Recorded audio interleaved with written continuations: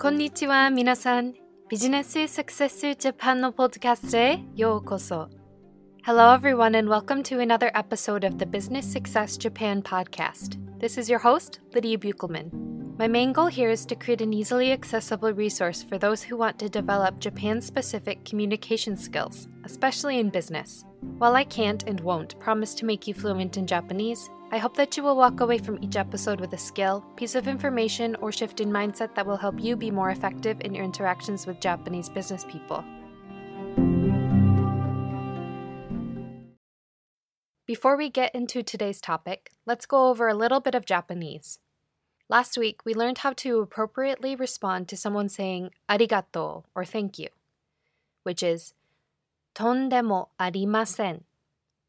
とんでもありません。とんでもありません。This week's phrase actually builds off of one we learned last season, 失礼します。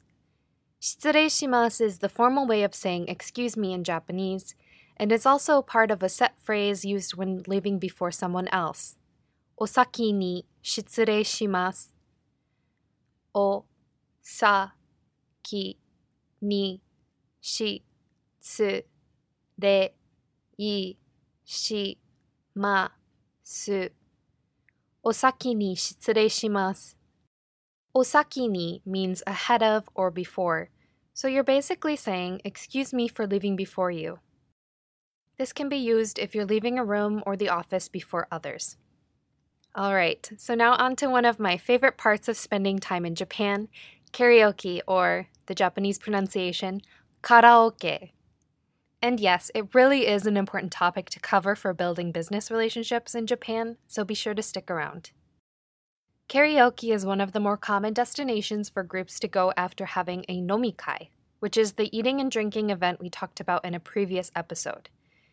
Be sure to check out the description of this episode for a link if you missed it.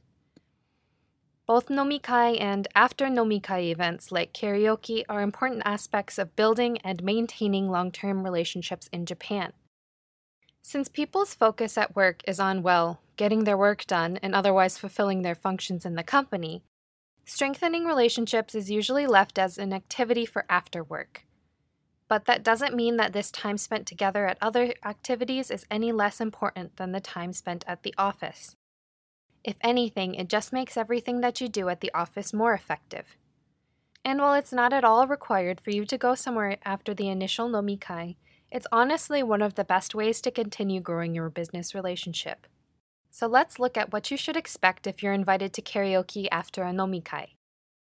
Instead of being done in front of a large group of strangers like is common in the United States, karaoke is typically done in a small private room with just your group. Even though you may have had a lot to eat and drink at the dinner right beforehand, more food and drinks will likely be ordered to the room. This activity is often considered much more casual than even the later part of the nomikai, but it would still be a nice touch to remember to fill other people's drinks and to allow others to fill your own. It just shows that you're being considerate, which is a great quality to demonstrate as a potential business partner. If people seem extremely prepared for this event when they get the microphone, it's possible that they've actually practiced beforehand. Japanese people will commonly go to karaoke with friends for fun, or even just alone to master certain songs to perform. I encourage you to learn a few top chart American classics to perform yourself.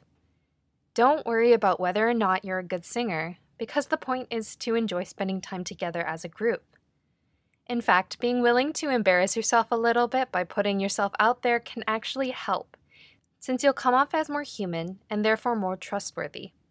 Just really cut loose, commit, and sing your heart out. Your audience will love it. Also, the device used to choose songs will obviously be in Japanese, though there will usually be an English setting or even a separate English device, so try your best not to panic when you see a screen filled with unfamiliar Japanese characters. Feel free to ask for help from your Japanese counterparts or the staff if needed as well. And now for some basic ground rules. Most of them are just obvious manners, but I'll quickly go over them for you anyway just to be sure. The first is to remember to take turns when choosing songs. It's not much fun just sitting around watching someone perform 5 songs in a row solo style. Also, when you sing, actually sing. Like I said earlier, this is the time to really cut loose and bond, not to be shy and reserved. If someone chooses a song to perform, avoid singing over that other person.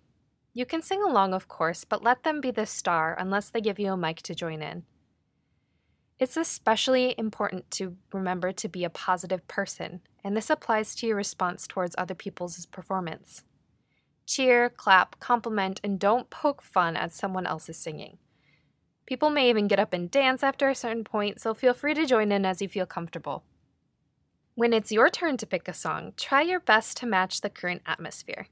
You can, of course, try to provide some variety, but if everyone's crying over an old love ballad, it might not be the best time for you to put on that heavy metal song. But another thing that's nice is that, by this point, many of the Japanese people you are with may now be relaxed enough to speak more freely. You can also take this opportunity to use your Japanese if you would like to practice your conversation skills. And please remember that the same rule applies for karaoke as nomikai. What happens at karaoke stays at karaoke. Avoid bringing up people's embarrassing performances or the things they said or did that evening. The point of the event is to bond and build trust with other people, so it's not a good idea to turn around and bring up those things shared with you at a vulnerable time.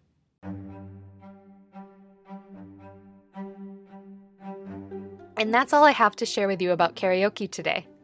Remember that the more you learn, the more confident you will become as you explore all of the opportunities Japan has to offer you. So if you found the information here today useful, please subscribe for more Japanese language and cultural guidance. And if you enjoy the podcast and want to hear more content in the future, please consider leaving a review. It really helps other people find the show. And of course, if you have any other questions, comments, or suggestions for future episodes or interview topics, please email me at businesssuccessjapan@gmail.com. Until next time, mata kondo!